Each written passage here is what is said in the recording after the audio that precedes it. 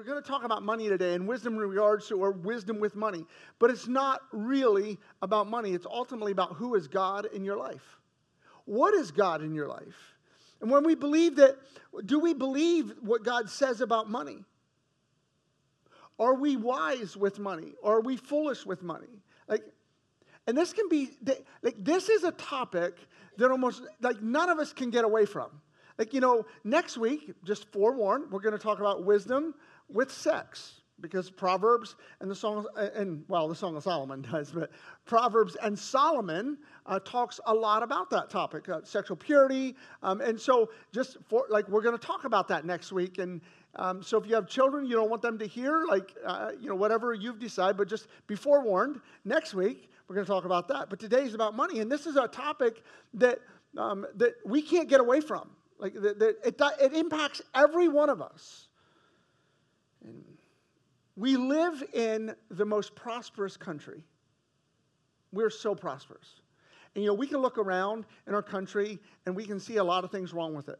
But if you've ever had an opportunity to travel the world, Southeast Asia, into Africa, places like parts of Europe, Eastern Europe, and you've seen, we live in a prosperous nation. A quote I read from Charles Haddon Spurgeon years ago.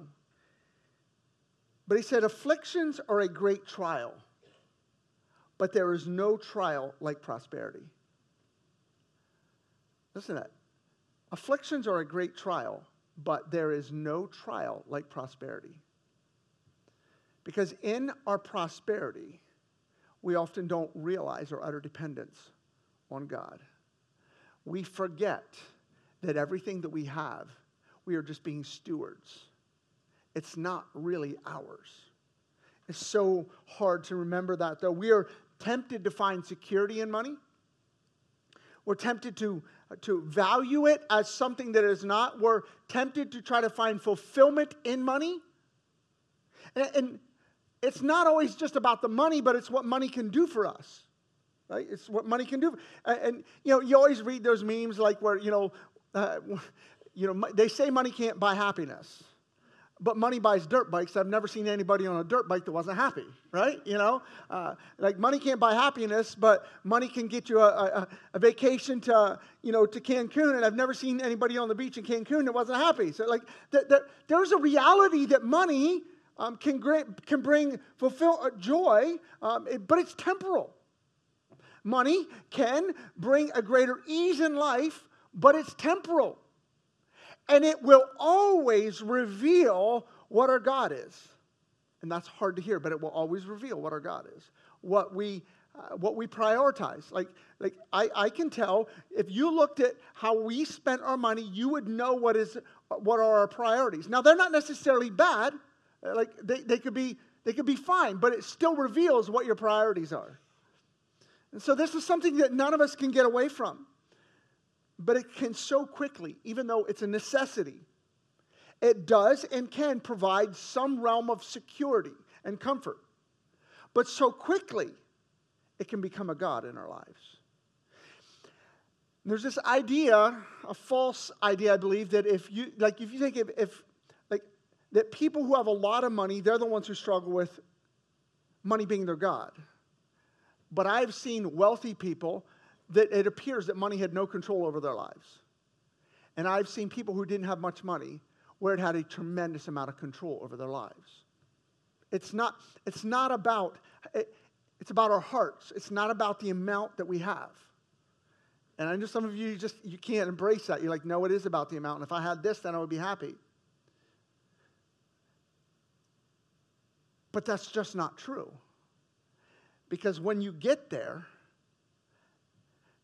because that thing can't fulfill you, now you begin to look for something else.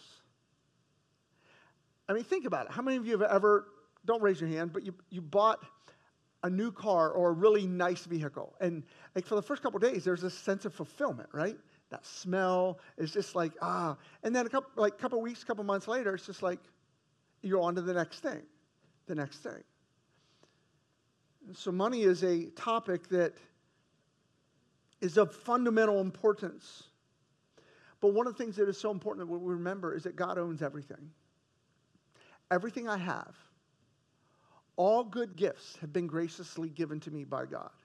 Everything I have is on loan to me from God. He's created everything. He sustains everything. He owns everything. It's His. Now, I'm called to be steward of what He has. And it reminds me of Psalms in Psalm 24. Psalm 24, verse 1 and 2. It says, the earth is the Lord's and the fullness thereof. What is that? The earth is God's. And the fullness thereof, that's everything in it. The world and those who dwell therein. So the reality is, even I myself have been purchased by the blood of Jesus Christ. As a child of God, I am purchased. I'm owned by God. For He has founded it upon the seas and established it upon the rivers. Psalm 50. Psalm 50, verse 10 and 11. For every beast of the forest is mine, the cattle on 1,000 hills. I know all the birds of the hills, and all that moves in the field is mine.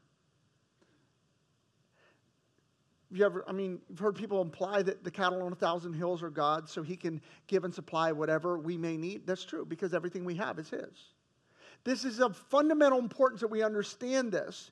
Deuteronomy chapter 8, all the way back to Deuteronomy chapter 8, talks about God giving us the power and the wisdom to gain wealth. Like some of us think, sometimes people think they're so wise and that they were the ones who, but it's God who gives you the wisdom. Deuteronomy 8, verse 17, beware lest any of you say in your heart, by my power and the might of my hand have gotten me this wealth.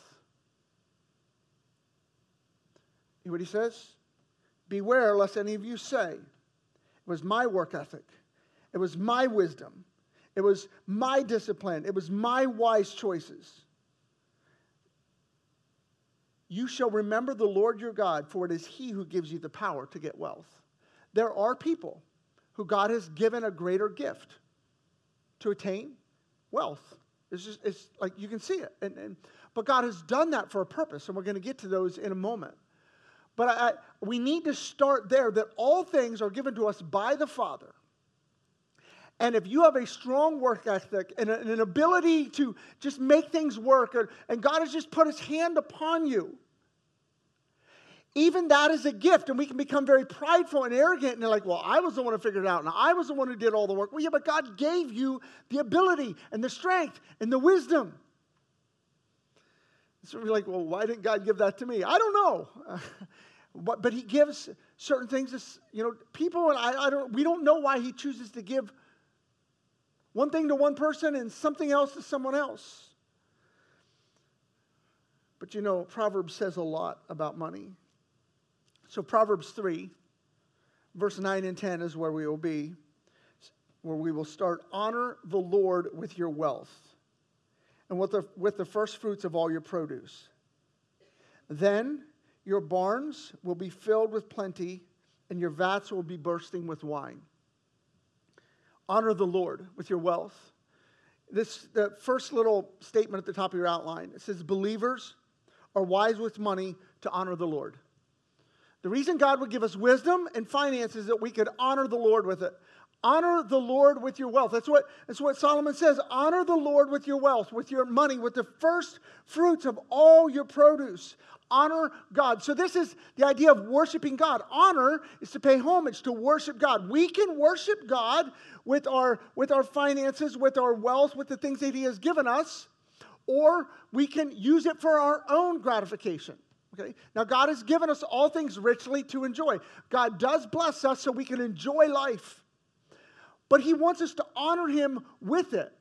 And then it comes with a promise. And we'll look at that a little bit later. He says, and this really makes some uncomfortable because it begins to sound like prosperity gospel, right?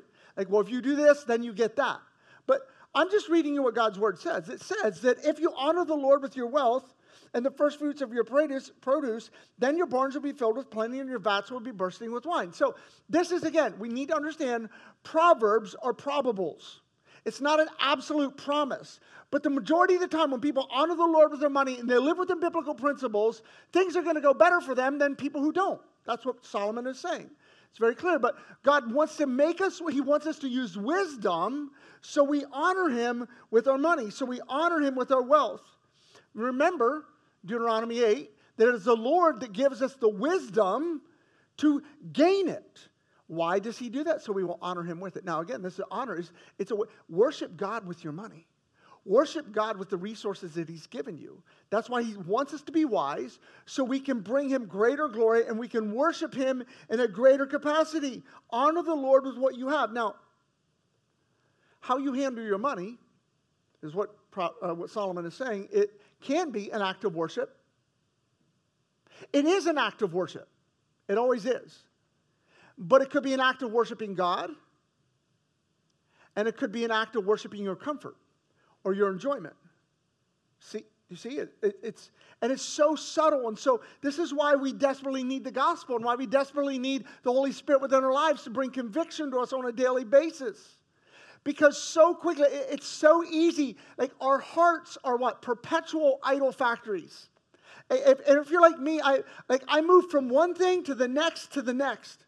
Anybody else? Like, there's this one thing, and once I get it, then I move to the next thing. Or finally I realize that thing is an idol in my life, and I squish it, and I'm like, I don't need to have it, but I just move it to something else.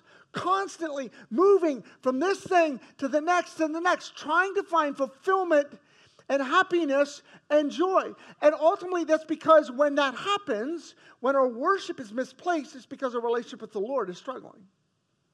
We begin to think that other things will bring us fulfillment and contentment. See, money does reveal what we worship. We can honor and worship the Lord with our lives, our time, our bodies, our money, and possessions. That is why when we talk about giving in church, we talk about it as worship.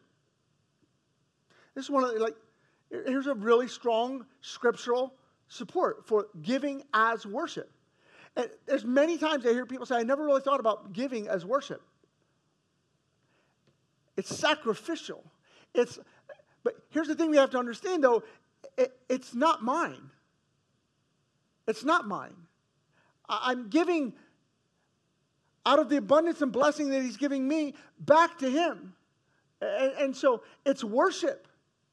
It's just like in the Old Testament now this is giving to the Lord in the New Testament church or in the New Covenant is nothing like an Old Testament sacrifice. It's nothing like that, okay? But understand, like in the Old Testament, they brought things to the Lord to sacrifice them as an act of worship. And so that's why giving and how we handle our finances is an act of worship. It's a way that we worship. Matthew 6, verse 24. It says, no one can serve two masters, for either will hate the one and love the other, or he will be devoted to one and despise the other. You cannot serve God and money. Now, we've all heard that. We've all heard that a lot. But have we heard it so much we don't really hear it? Let me read it again. No one can serve two masters, for either hate the one and love the other, or be devoted to one and despise the other. You cannot serve both God and money. You can't. It's Jesus' words. You can't. And so this is about worship. And so you're either worshiping money or you're worshiping the Lord. I really believe that's what Jesus is boiling it down to that clearly. That concise. Honor the Lord with your money. It takes wisdom. See, so much of the sin in our lives comes from misplaced worship. The majority of Christian counseling is just finding the idol and smashing it. If you have sexual addictions, there's an idol somewhere that needs smashed. Or there's a functional savior. See, for us, for some, alcohol or substances become a functional savior. For others, money and possessions, a new house, a new kitchen, it just never, ever stops because we're constantly looking for something else to fill us that only God can fill. Because our hearts are perpetual idol factories. That's why He says, honor the Lord with your wealth. Worship him with that. You can't serve both God and money. See, breaking of the moral law or the Ten Commandments, the first one is what? Thou shalt have no other gods before me. Thou shalt not have any other gods before him. But now if you do a careful analysis of your own life,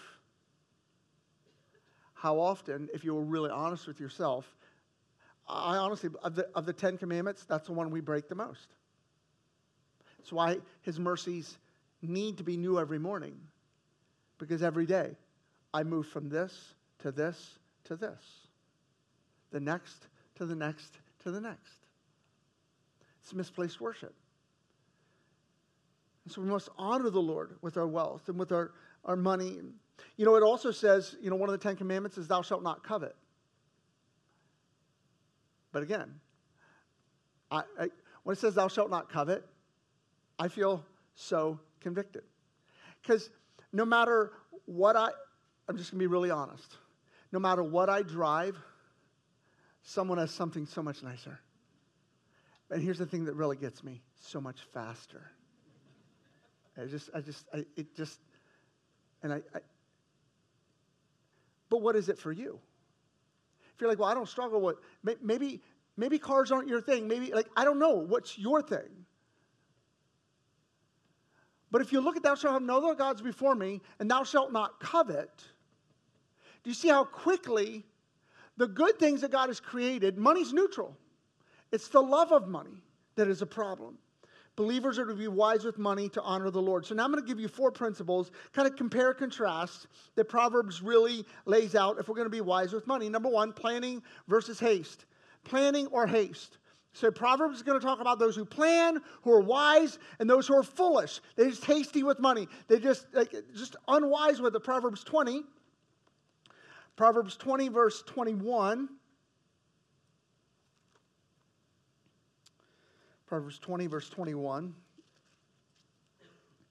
says, an inheritance gained hastily in the beginning will not be blessed in the end. This is why parents who have a lot of money, it's a good thing to leave an inheritance for your kids. But you should be very wise. You should put stipulations on when they can get it, how quickly they can get it, especially if they're younger. There's these things you should put in place. But the other thing I would say to parents who are like aging out, like there is so much money sitting in the evangelical church today, in the boomer generation. Just a massive amount of wealth in the evangelical church, in the boomer generation. And so many of them are going to leave 100% of it to children who do not hold a biblical worldview. Now that's hard to hear. But if you want to be wise steward and lay up for yourselves treasures in heaven, you better be careful that what you leave behind is used for the kingdom and the glory of God. If not, you maybe ought to consider doing something different. Because we're going to get to in a moment about storing treasures up in heaven. And you can be really reckless with an inheritance. But he does say here, he talks about this, an inheritance gained hastily in the beginning will not be blessed in the end. It reminds me of the prodigal son. Remember the story of the prodigal son? He asked his father for his inheritance before his father had even died, which was so disrespectful. He took it, his father gave it to him, he took it, and he went to a far land and he squandered it, he wasted it. And in the end, he had to come back begging for mercy. See, haste with money is not wise. Planning is wise. Proverbs 21 verse 5. The plans of the diligent surely lead to abundance, but everyone who is hasty comes only to poverty. The plans of the diligent lead to prosperity. Like, there are people who just make really wise financial plans. And they're diligent. They're diligent about it, but those who want to be hasty with money, and you know, how do we see haste today? I was reading some stats this week that one of the reasons like so many people are in financial struggle is because when they move out, whether they're in their 20s or like whenever they move out of their parents' home, they think that they should have the same standard of living almost immediately. The same standard of living that your parents have worked for generations. And so what do? They finance. It's haste. I need it now. I want it now. I don't really have the money, but I believe that one day I will. And they just bury themselves in this mountain of debt because they want things that they don't have money for, and there's no plan. I'm amazed that, one of the things that there's a wisdom in the multitude of counselors. It's amazing how often people don't want financial counsel. They don't want anybody looking at their finances, and they don't want counsel. Why? Because we're ashamed. But the majority of people that I know that have a lot of money have often a multitude of financial counselors. They're planning. They're strategizing. Wisdom makes a plan. Being in a hurry causes debt. Proverbs 28, verse 20. You can turn there if you like, or you can just write these down and look at them later this week. Proverbs 28, verse 20. A faithful man will abound with blessings, but whoever hastens to be rich will not go unpunished. Just a hurry to be rich, because you're seeing a moment that if you're in a hurry to be rich, you end up being unethical. You end up doing things that are sinful. And so, planning and, wise people plan. That's why, this Proverbs 28, verse 20, he says, where faithful man will abound in blessing, but whoever hastens to be rich will not go unpunished. That's why it's so foolish to gamble or play the lottery. It's so foolish. And it's amazing. It's amazing how many times. I had somebody the other week tell me, they literally said to me, because I'm the mall pastor. I said, Pastor Steve, I just got to tell you this great blessing that I had this week. I hope this person isn't in the hall right now, but they're not. I know their schedule's here. But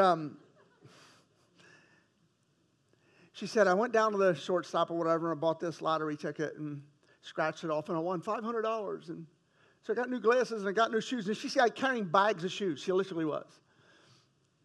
And I just left her go, but I want to say, well, how many of those have you bought before you won that one?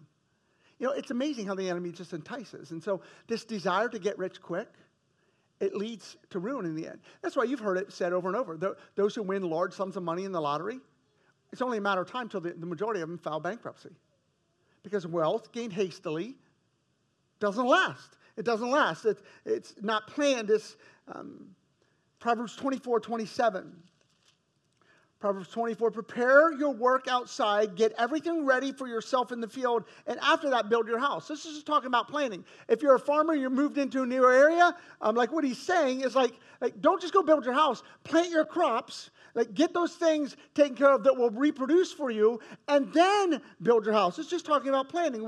We have to plan. Proverbs 13:11, wealth gained hastily will dwindle, but whoever gathers little by little will increase it. Planning or haste. Wise people plan. Foolish people are hasty in trying to attain. Number 2, wise people are ethical. Foolish people are unethical. Ethical versus unethical. Ethical, this means that they honestly, that they're honest. They conform to the Lord's standards. Proverbs 11, verse 18. The wicked earns deceptive wages, but one who sows righteousness gets a sure reward. There are those who are ethical in their work, and there are those who are unethical. How could we be unethical when we work or deceptive with our wages? If you work for somebody and you put down more hours than you actually worked. And I think one of the things that can be a real struggle is sometimes we feel like if we're on the job, we're working. Well, not necessarily. See, and one of the ways that we can be deceptive and dishonest and unethical with our wages is if the way we work is different when the boss is there than when he's not there. Does it make sense? But that's convicting, right? The way we work depends on who's watching. And so again, it's just super simple. Proverbs is so simple. Proverbs 13, verse 18. Proverbs 13, verse 18. Poverty and disgrace come to him who ignores instruction, but whoever heeds reproof is honored. Again, this is those who won't listen to instruction, who won't listen to their employer wherever they work. It will lead, it's unethical, and it leads to its foolishness. Proverbs 21, verse 20. Proverbs 21, verse 20. Precious treasure and oil are in a wise man's dwelling, but a foolish man devours it. It's just this is again just talking about someone who he's unethical. He uses his resources foolishly. This is even a guy who maybe has his own resources, but he uses them foolishly. and it's unethical. Proverbs 16, verse 11 talks about honesty. A just balance and scales are the Lord's, and all the weights in the bags are his work. Like he's saying here that a just scale, like it's right, it's ethical to have a just scale and an unjust scale. So back in those days, if you were going to go buy something, they measured it by weight. But an unjust, someone who was unethical when they were selling something would make the scales out of balance. So it would make it look like you were getting more than you actually were getting. And God's like, it's unethical, it's unjust, it's ungodly, it's unwise, and God doesn't bless that. And I could go on and on reading scriptures about the unjust scales because it must have been a big thing in that day. But how does that play out today? Well, like if let's just say you're having a project done at your home, and you're just constantly trying to squeeze a little bit more out of your contractor, a little bit more than he promised to do. Or you take your car to the garage and you get it fixed, and then you just try to get a little bit more work out of them than what you're actually paying for. Does that make sense? Where you're always just trying to nickel and dime people down. Now, if you live or you go to a culture in a society where you go to a market and you barter, now that's a lot of fun, right? But that's not our culture. That's not our culture. So again, we can handle money ethically, honestly, or dishonest. Proverbs 20, verse 17. 20, verse 17. Bread gained by deceit is sweet to a man, but afterward his mouth is full of gravel. There are those who gain wealth by being deceptive, deceiving people. It's unethical. It's unwise. It's foolish. In Proverbs 20, verse 14, it says, bad, says the buyer, but when he goes away, he boasts. This is the guy who strikes a hard bargain, and he tells them why the thing that he's purchasing is no good and why they should sell it for less. But then when he goes away, he's like boasting him for how cheap he got it. It's unethical. Like, you know what you're doing, and you shouldn't do it. There's all kinds of things. We could just go on and on in Proverbs, but God blesses honesty, and God blesses hard work. That brings us to point number 3, diligence versus laziness. Diligent versus lazy. Proverbs 14, verse 23. In all toil there is profit, but mere talk only leads to poverty. In all toil there is profit. Like those who work hard, there's profit in that. But laziness or mere talk only lends to poverty. That's the person who talks a big talk but doesn't do anything. All right? So there's the difference between those who are diligent and those who are lazy. Obviously, the diligent are wise, the lazy are fools. Proverbs 6, verse 6 through 11. Proverbs 6, 6 through 11. It says, go to the ant, you sluggard, consider her ways and be wise. Without having any chief, any officer, or any ruler, she prepares her bread in summer and gathers her food for the harvest. He's like, just watch the ants. If you want to know what it is to be diligent, just watch the ants. Have you ever sat outside and watched just these rows of ants working together, carrying stuff? I was down in Nicaragua about, it was a year and a half or so ago, and I was in this little village, and I went for a walk one Sunday afternoon in between Sunday morning service and something we were doing in the evening. And when I was out walking, I saw these ants. But they were big ants. Like they're not like big ants. They look like they might carry a small child away. They weren't quite that big, but they were big. And I looked at them, and there was just a row of them going. But there was 2 rows. It was outstanding. Like, there was a row going this way and a row going this way. And there was like 2 lanes. And I followed it. And they were going up in this tree, and they were coming, and they were eating leaves out of the tree. And then they were coming down, and you could see them carrying them back. Like, they were going several blocks. And so what Solomon's just saying, like, look at the ant, you sluggard. Look at how they work. They just do their job. They just get in a row and they just march. Like they just do their job. And one of the things that's such a problem in such an individualistic culture as America, we don't want to just fall in line so often. We don't want to just do it. We want to be this somebody that we're not or that God didn't even intend us to do. It's just like, go to the ant. Look how they work. How diligent they work. Proverbs 6, going on, a little sleep, verse 9. He goes, how long will you lie there, O sluggard?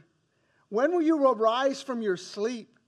A little sleep, a little slumber, a little folding of the hands to rest, and poverty will come upon you like a robber, like want like an armed man. They're just saying, like, if it's really simple.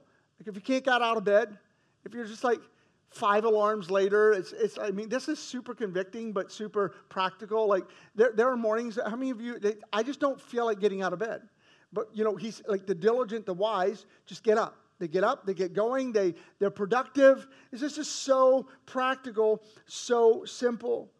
In Proverbs 22, verse 13, I love this. Lazy people make all kinds of excuses. Make all kinds of excuses. The sluggard says, there's a lion outside. I shall be killed in the streets. It reminded me of a friend of mine. Has a lot of employees. And, last week when all that smoke was just like inundating us from Canada, he has several hundred employees, and he said the day that it was worse, he had multiple employees call in because they couldn't come to work because the smoke was so bad. And he said the percentage of them who smoke 1 to 2 packs of cigarettes a day, there's smoke in the streets. Like, well, okay, but you're smoking, my friend. That's what he's saying. Like, it's just you're making excuses that aren't valid, and we do it all the time. And there's a difference between diligence and lazy. Proverbs 26:14. 26. As a door turns on its hinges, so does a sluggard in his bed, and the sluggard buries his hand in the dish, and it wears him out to bring it back to his mouth. It's like the guy who reaches in for something, but he's just too lazy to even bring it to his mouth to eat. Now, I've been lazy already, but I don't know about that lazy. And right now, who got the peanut M&Ms? Anybody else just like to get a handful of peanut M&Ms and just you get 1 or 2, and then you just 1 or 2, yeah. I never have it. When I have peanut M&Ms in my hand, I have no problem getting them back up here, right? And it's just no problem. All right, number 4. We're going to spend a bit of time here before we close. Generous versus greedy. Generous versus greedy. Back to Proverbs 3. Honor the Lord with your wealth and with the first fruits of all your produce. And then your barns will be filled with plenty, and your vats will be bursting with wine.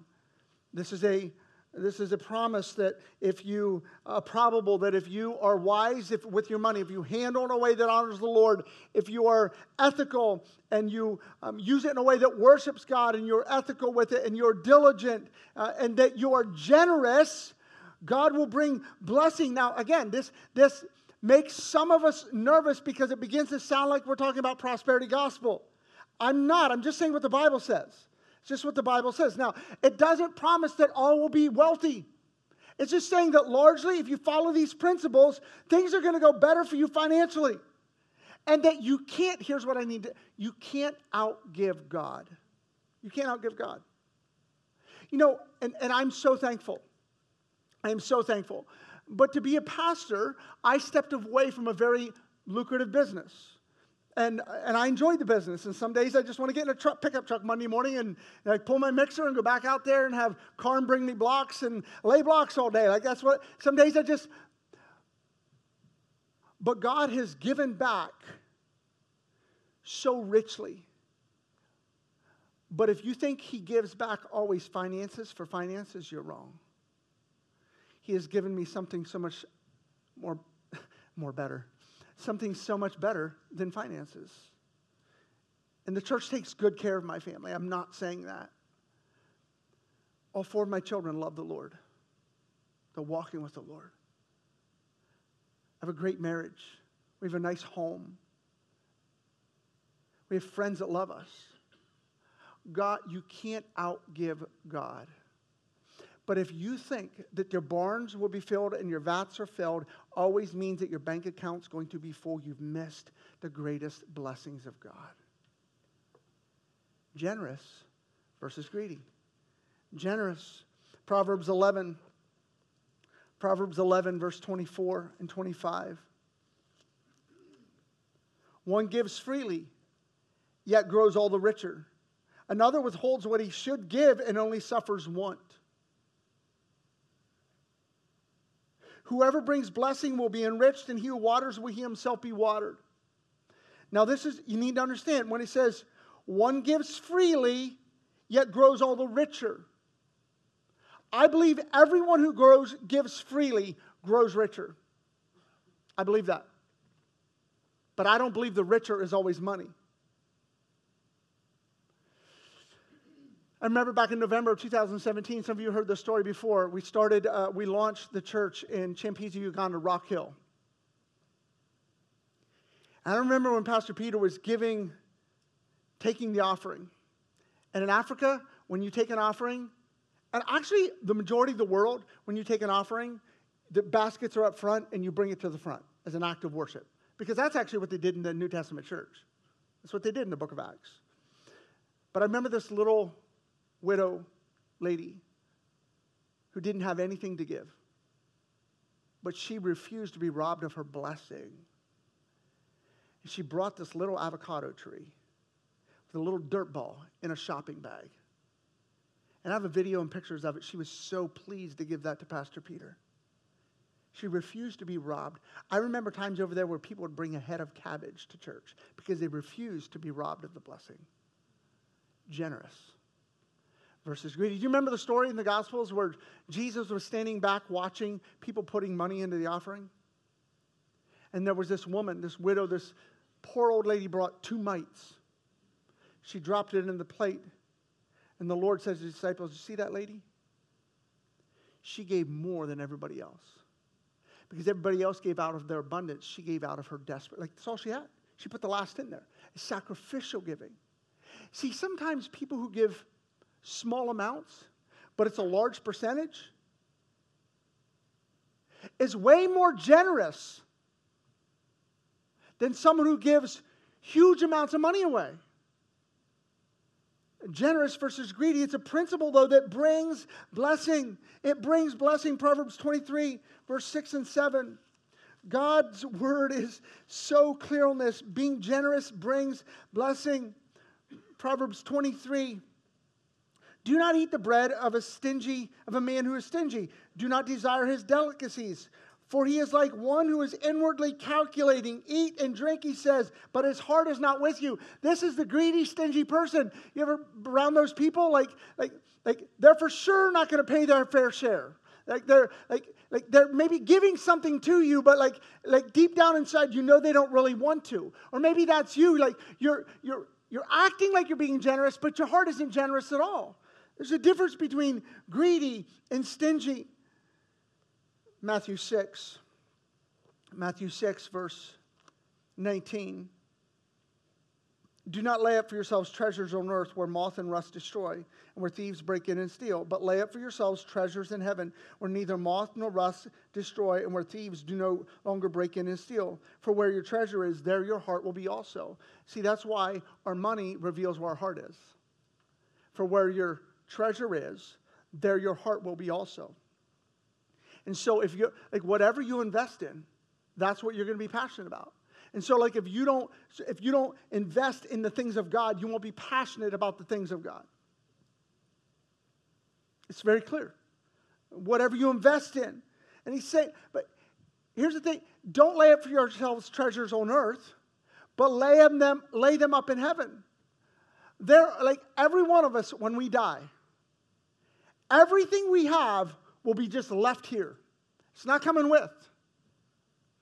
But if we invest in kingdom-minded things, it's like literally we are laying up money ahead for ourselves. It's like if you would come to America from a third world country and you had 5 years to work and to make money, and then you had to go back to Africa for the rest of your life. You had 5 years. So this person comes and they get a good job and they're making really good money. So they start buying cars and they start going on vacations and they start building houses and they have all these things. And all of a sudden they're shipped back to Africa, but everything has to stay here. Or they could make money and live modestly and pay it ahead so that when they go back to Africa, they have something left. And that's literally the principle that Jesus is saying. I remember a story in the book, Randy Alcorn's book on heaven. He gave this concept of back in the Civil War, if you were in the South and you had Confederate money, the wisest thing you could have done if you knew the war was coming to an end and you were losing was to what? Cash that stuff in. Get rid of it, because in 2 days it's going to be of no value. The same is true of us. The moment we die, everything we have, everything we've acquired, everything we live in, everything we drive is gone. It is of no value to us anymore. We could pay it forward. Do you remember, how many of you have seen the movie Schindler's List? Let's see. Man who had some financial means. And he had these Jews working for him that he used his resources to purchase, basically, to purchase the freedoms. And in the end, when his money was gone, and I think he saved like $1,100 maybe. But at the end, he began to weep because he said, I could have done more. I could have done more. And somebody who worked for him said, like, you've done enough. Like, you did everything you could do. He said, no, look at that car. I could have sold it and bought 10 more. So, God has given us all things richly to enjoy. I am not promoting a poverty gospel or a prosperity gospel. Because there's this idea that it's more righteous to be poor. That's not true. Or that you're under a greater blessing of God if you have greater finances. That's not necessarily true either. Be faithful and generous with what God has given you. 1 Corinthians 16.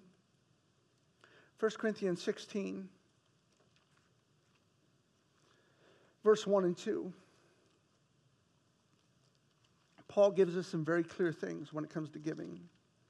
1 Corinthians 16. Now concerning the collection, as for the saints, as I directed the church in Galatia, so you also are to do on the first day of every week.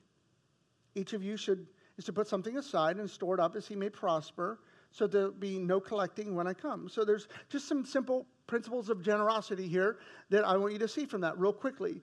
That you can see, like, generosity is regular on the first day of every week. There's a regularity to this generosity. Generosity should be a normal part of our life.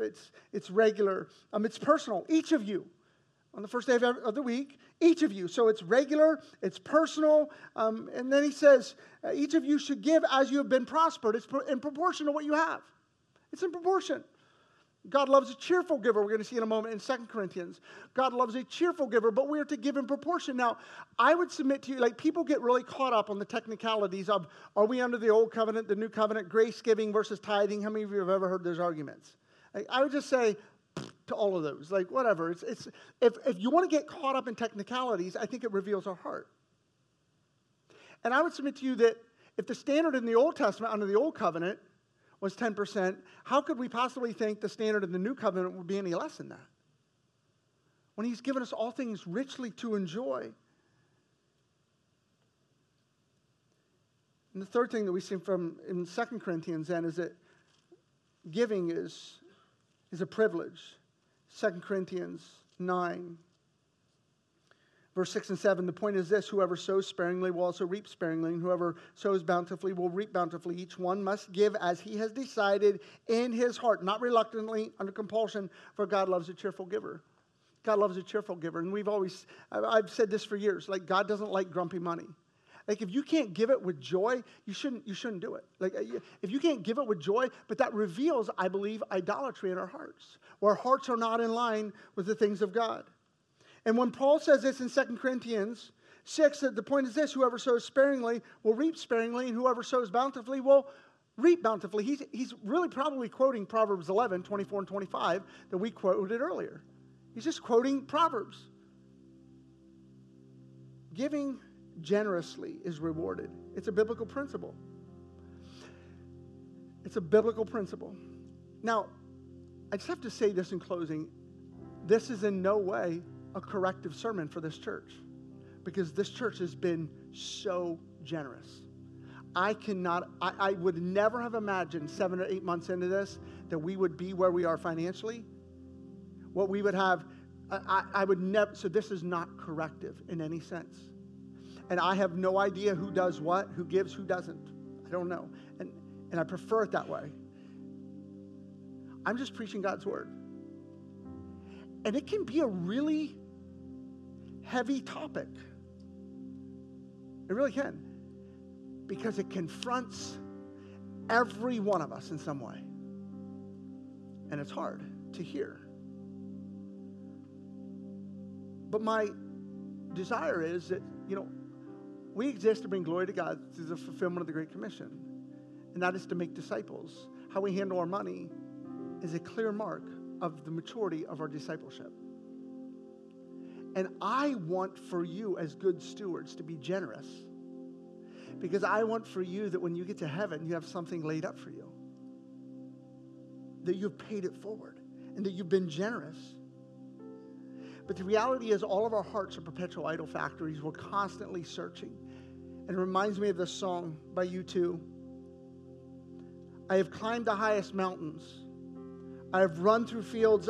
I've crawled. I have scaled city walls. You know the next line? But I still haven't found what I'm looking for. It's true, right? If we're all honest, we're constantly searching, we're scaling, we're running, we're looking, but we still haven't found what we're looking for because we've been created for heaven. This is not our home. This is temporary. So let's live in a way that honors the Lord with our wealth, that is generous. Let's be ethical. Let's be diligent. Let's be generous. Let's worship and honor God with our money because it brings Him glory. And so we have something to look forward to. But as we close, we must remember that God is the most generous of all. John 3:16. It's just like every coffee cup verse. For God so loved the world that He gave His only Son, that whoever believes in Him would not perish but have eternal life. God gave. God gave. God is a giving, generous God. He gave His very best. He gave His Son. Jesus laid down His life for us that we may be forgiven, redeemed, have fellowship with God, be friends of God. So we can have a home in heaven, a room in the Father's house. Like all these things He gave to us. And so we take communion this morning remembering of how generous God was towards us, how benevolent He was towards us. And we remember Christ's body broken, His blood shed for us, for our redemption. But communion is for Christians. If you're here this morning and you're not a Christian, and you've not yet received the free gift of salvation through Jesus Christ, we would just ask that you not participate in this part of our service. Because if you take communion as an unbeliever, Scripture says you will eat and drink judgment upon yourself, and we don't want that for you. But also for Christians, just a reminder, for those of you who attend regularly, if you are living in willful, unrepentant sin, I would just ask you not take communion. Because Scripture also says that as a believer, if you are living in willful, unrepentant sin, we all sin. We all battle the same things, but there's a difference to where we just resign ourselves to just live in that sin. I would ask you not take communion this morning and that you would repent. But let's remember what Jesus has given for us. And the night that Jesus was betrayed, He took bread and He broke it. And when He had given thanks, He gave it to His disciples and He said, take this in remembrance of me. In the same way, after supper, He took the cup. And He said, this cup is the new covenant in my blood. Drink it as often as you do in remembrance of me. Father, we thank You that You are a giving God, a gracious and kind God. God, I thank You that You've given us all things richly to enjoy. I pray that we would honor You with our wealth, that we would worship You with our wealth. Thank You for the good gifts that You've bestowed upon us. Thank You for how great, just how You have provided so well for us as a church, the blessings You've bestowed upon us. We thank You and we praise You. God, I thank You for the gift of money and resources. I pray that we would use it to honor You as individuals and as a church. We pray this in the strong name of Jesus. Amen. Have a great week. See you next week. Remember, we have a mission, and above all, put on and act in love.